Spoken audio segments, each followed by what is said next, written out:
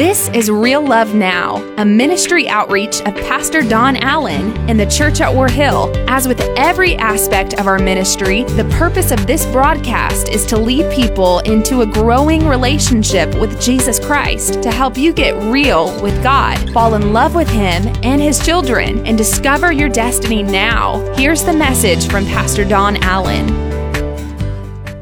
Open your Bibles to 1 Samuel chapter number 7. That's toward the beginning of your Bible. 1 Samuel chapter number 7.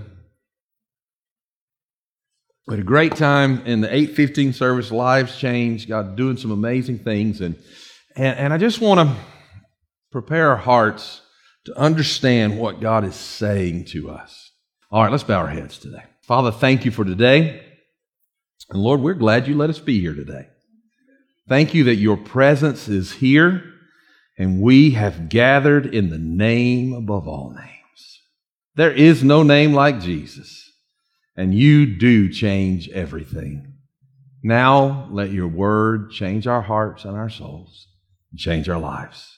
In Jesus' name, amen and amen. So to understand where we're about to go in this verse, and we're in a series that we've been using out of Exodus chapter number 30, verse number 1 that says, make an altar. And that our lives are altered at the altars. It's when we get along with God. It's when we met Jesus at an altar and He saved our soul. It's when we got along with God and we just poured out our heart that everything began to change. And I want you to know that everything can change for your life. God can rewrite. There is no obstacle. I just want you to get this. I don't care how big your obstacle is and how bad maybe the chip on your shoulder is about that obstacle. No obstacle is too great that my God can't change it. Nothing is beyond His ability. We talked about that last week. We put obstacles where we should be putting offerings. Where we ought to be saying, God, I give you my heart, my soul, my life. We just keep building these obstacles. But we have to understand that at an altar, we can embrace the presence of God. You see, that's been God's plan all along. They said to Jesus, they said, why are you here? And He said, I have come to seek that which has been lost. What was lost? The ability for God to walk with man was lost. In the garden with Adam and Eve, God would come and He would walk with Adam. He would walk with Eve. He would commune with them. And when sin came, a division came, and God no longer could walk with man because in their sinful, frail state, in the state that could die, it would have ended their life for the presence of God to have walked with them. So yet God wanted to dwell among His people. And so in order that God could dwell among His people, He established 3 different systems, as it were, 3 different places that God said, that's where I'll dwell. The very first place that God would dwell, and we saw different places where God would reveal Himself, but the place where God would dwell was that the children of Israel were instructed to build an ark, and we call it the Ark of the Covenant. And as they would build this Ark of the Covenant, this box that was inlaid with gold and had these special carrying instruments and had these cherubim on it, and on top of that was the mercy seat that was called, that God's presence dwelled between those cherubim on top of that box. And God gave them very specific regulations. He said, you're not to touch it, you're not to do this with it, this is how you're to treat this because this is my presence among you. And we're going to pick up there in just a few moments, but I want you to understand that was how God was among His people. And then, after some time, I actually had sat at dinner with the Secretary of Antiquities for the nation of Israel, and I had asked him a question. I said, well, how goes the search for the Ark of the Covenant? And I was actually a little embarrassed with the response that he gave me. He said to me, you Christians and your desire for the Ark.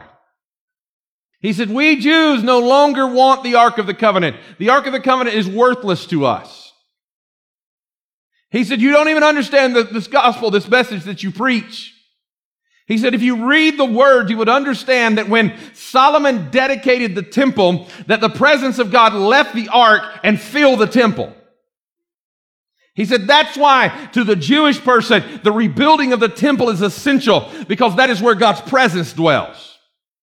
That is where God came and dwelt among the men of earth, and they could come and seek him in his presence. And that's where God's presence dwells to us Jewish people. That's why we want to see the temple rebuilt someday. That's why we want to see so we can get back into the presence of God. But you see, even in his rebuke, I knew something beyond that he had not yet come to realize, because God had dwelt on the ark and God did move into the temple. But then the Bible says on the day that Pentecost had fully arrived, is Acts chapter 2, on the day that Pentecost had fully arrived, listen, what that means is that any good person who believed in God would not have been at some down the way upper room. They would have been right central in the temple of the Lord, because how any good believer during that period of time would welcome in the day of Pentecost was you would go to the temple and just droves and thousands of people would get as close as they could, and they would read the word of the Lord all night long until the day arrived. And when they read the word all night long and then the day arrived, I feel God as I'm talking to you. The Bible says that suddenly there was a sound as a rushing mighty wind that filled the house in which they were sitting, and they were all filled with the Holy Spirit. You see, the presence of God dwelt on the ark, dwelt in the temple, but after the veil was torn, the Bible tells us that you are the temple of the Holy Spirit, that God wants to live inside of you, that God had accomplished what he wanted, that God no longer had to be maintained over here where he couldn't be touched, but God could walk with us and talk with us again.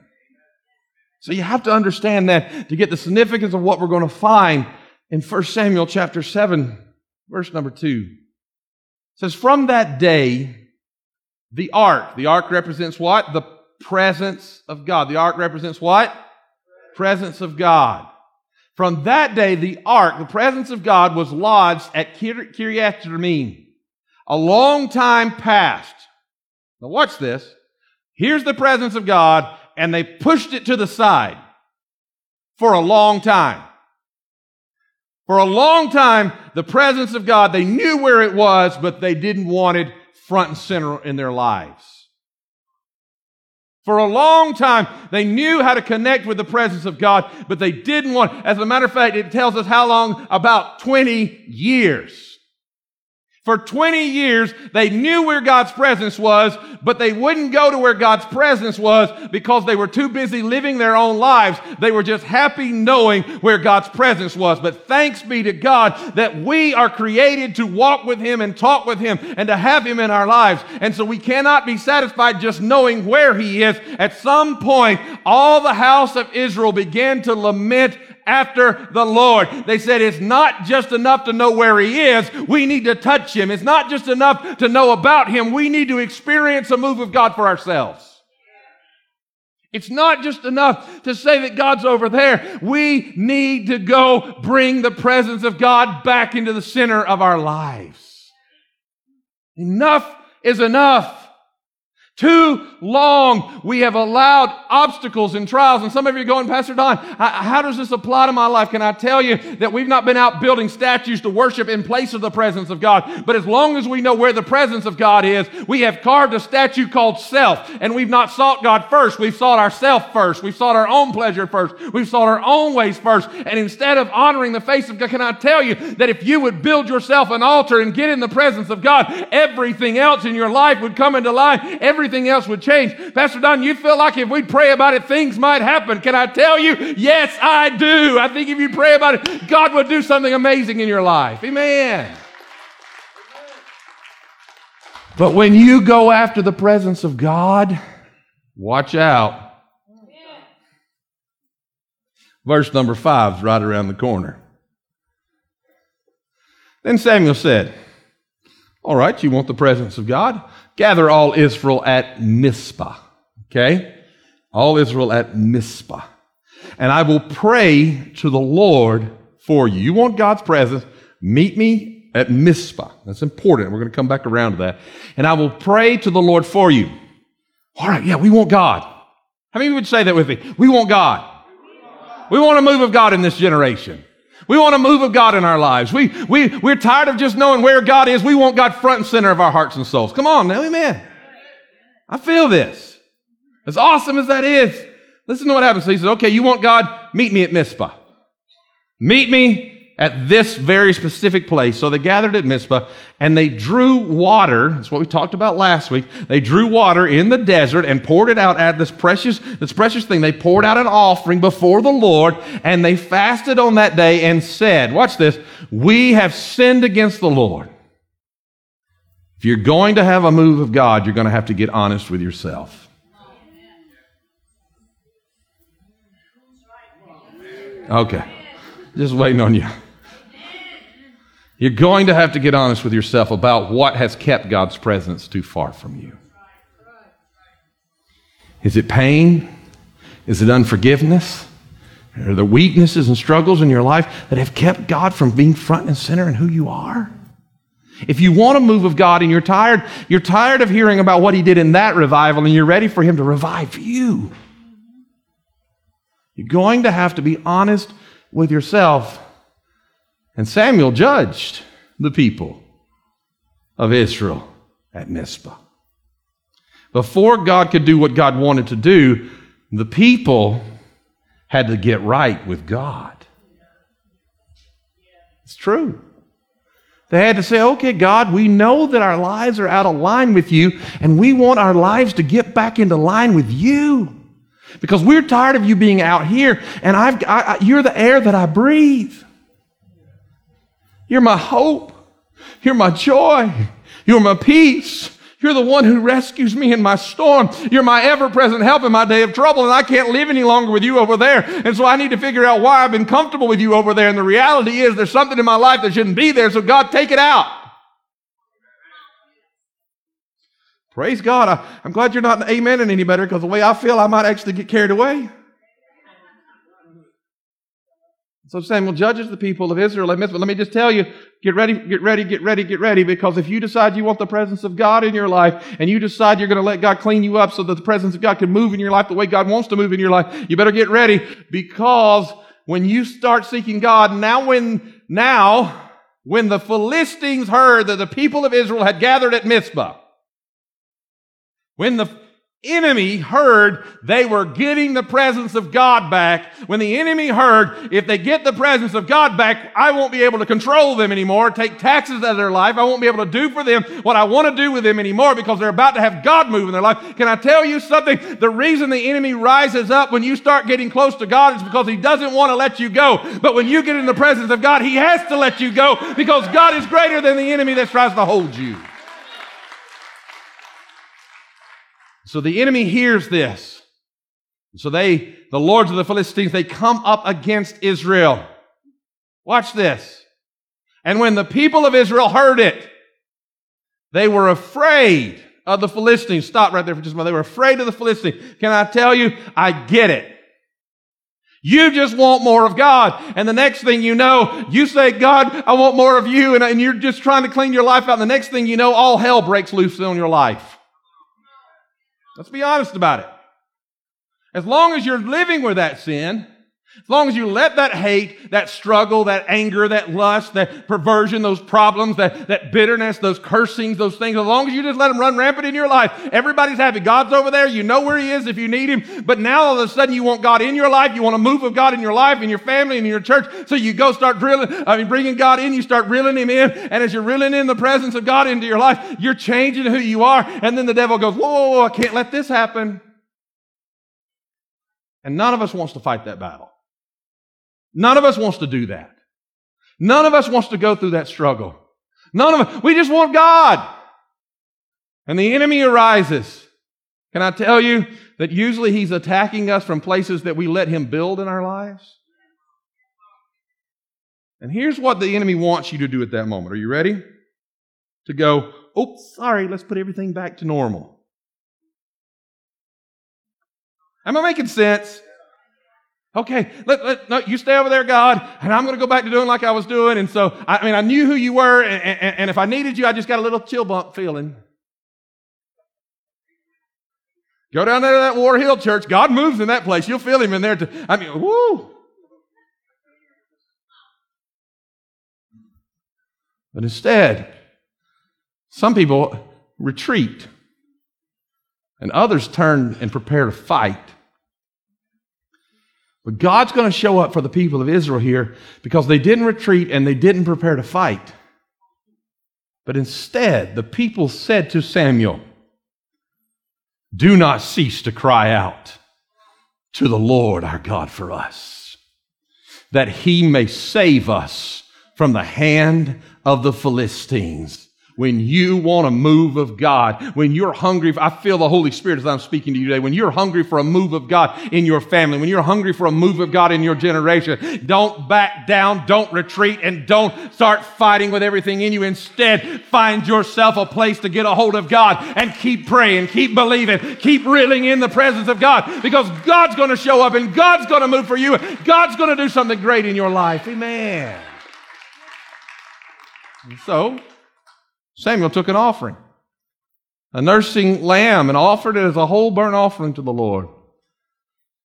I know that's hard to hear, but there has to be a sacrifice to get in the presence of God. And not the same type of sacrifice in that day, because we have had one make a sacrifice to end all sacrifice of that kind. But you got to be willing to give up something if you want to go up somewhere with God. And so Samuel cried out to the Lord God for Israel. And this is the part I love. And the Lord answered him. Can I tell you? Stop trying to fix it on your own. Stop trying to just manipulate God into your life and just start pulling in the presence of God. Start worshiping, start praying, start drawing on the Word, start believing God's promises, and then God's going to show up. And the Lord showed up for them, because as Samuel, not later, watch this, verse number 10, as Samuel was offering up the burnt offering, the enemy rises up, the Philistines drew near to attack Israel. But the Lord, The Lord thundered with a mighty sound that day against them. And watch this. And it threw the Philistines, and they go into this confusion, and they were defeated before Israel. Before they could take the ground, they kept their face on God. And when they kept their face on God, God said, all right, I'll clean up the mess, so that all you have to turn around and do is walk in the victory I've already given you. See, most of us are trying to clean up the mess to give God the victory, but God says, I am the victor. Vengeance is mine, says the Lord. Come on now. Amen. God is the one who wants to fight the battle, and God's given you a job to call on his face. Am I making sense to anybody today? And the men of Israel, watch this, went out from where? Mizpah. Now this is what I want you to notice here. And they pursued the people of the Philistines, and they struck them down as far as Beth-kar, the house of Kar. And this is what I want you to see. They went out from Mizpah. Then Samuel took a stone and set it up between Mizpah and Shin, and called its name, here's the word, Ebenezer. For he said, this is what it means, till now the Lord has helped us. In other words, look what God has done. Listen to me carefully. What we need to understand from all of this is God being over here is not acceptable. And the way you're going to get God right back where he belongs is by going to your Mizpah. Okay?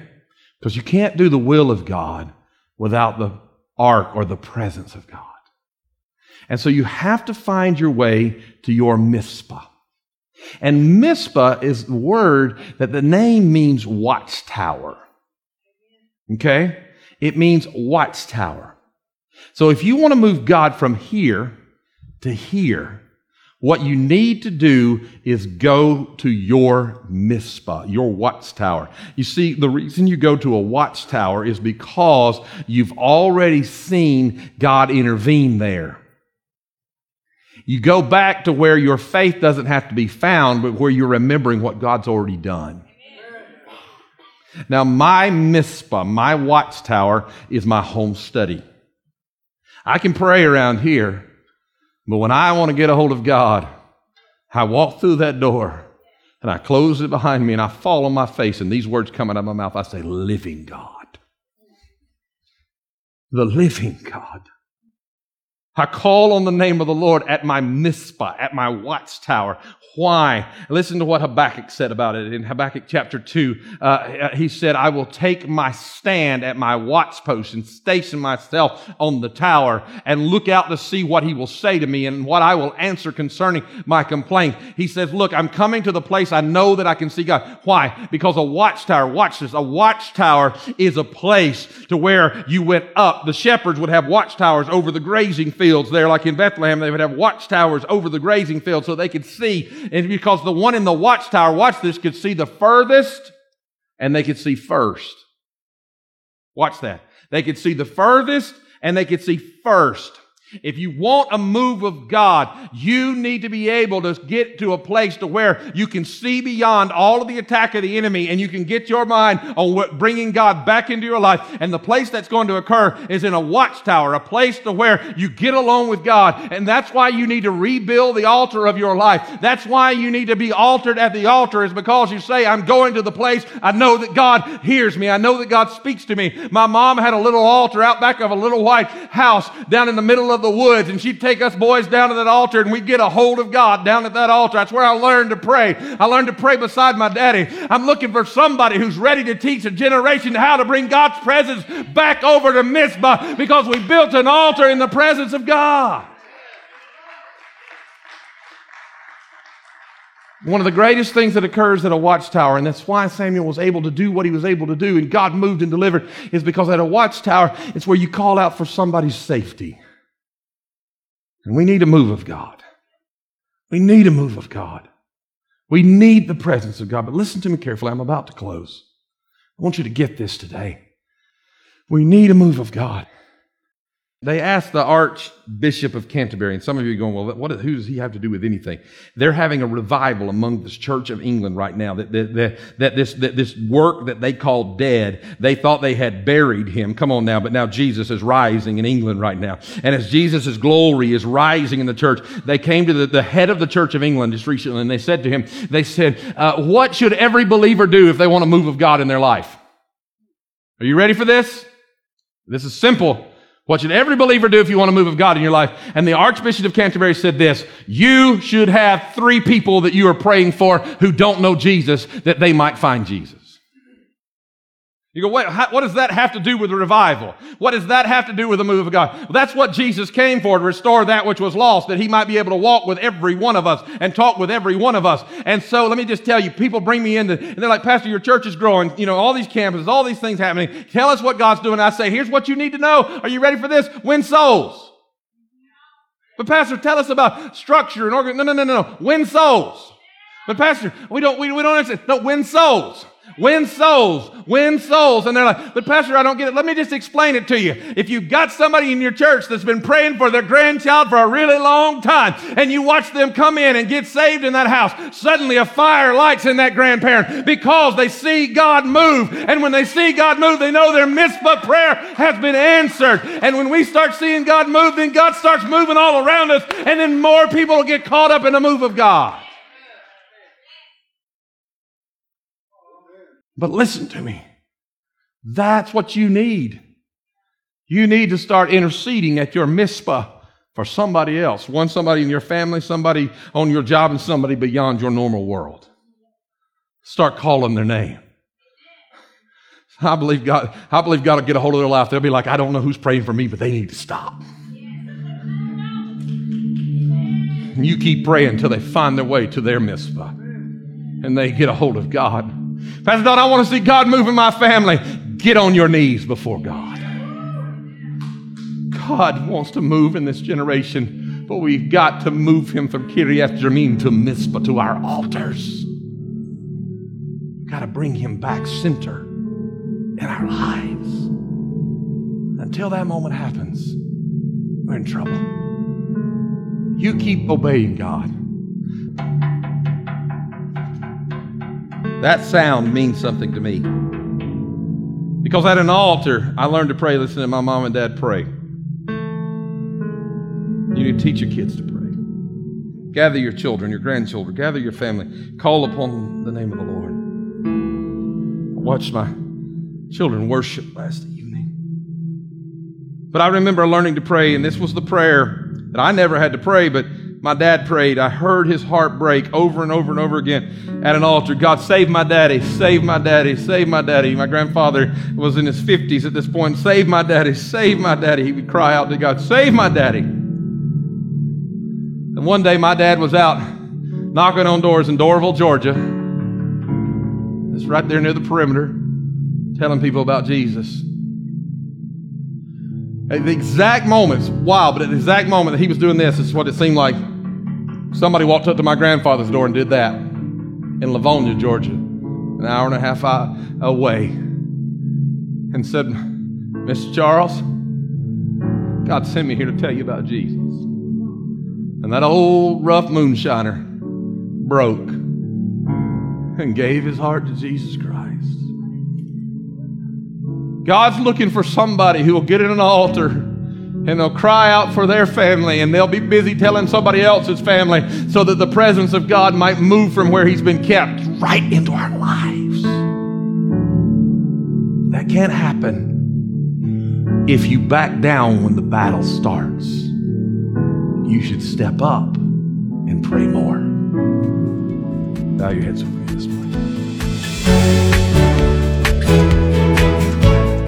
That's today's word from Pastor Don Allen to help you get real with God, fall in love with Him all over again, and live out your destiny now. To learn more about our pastor and the ministry of the Church at War Hill, join us online at warhill.com. Then join us in worship at one of our North Georgia locations. Service times are Sundays at 8:15, 9:30, and 11 a.m., where you will find real love now.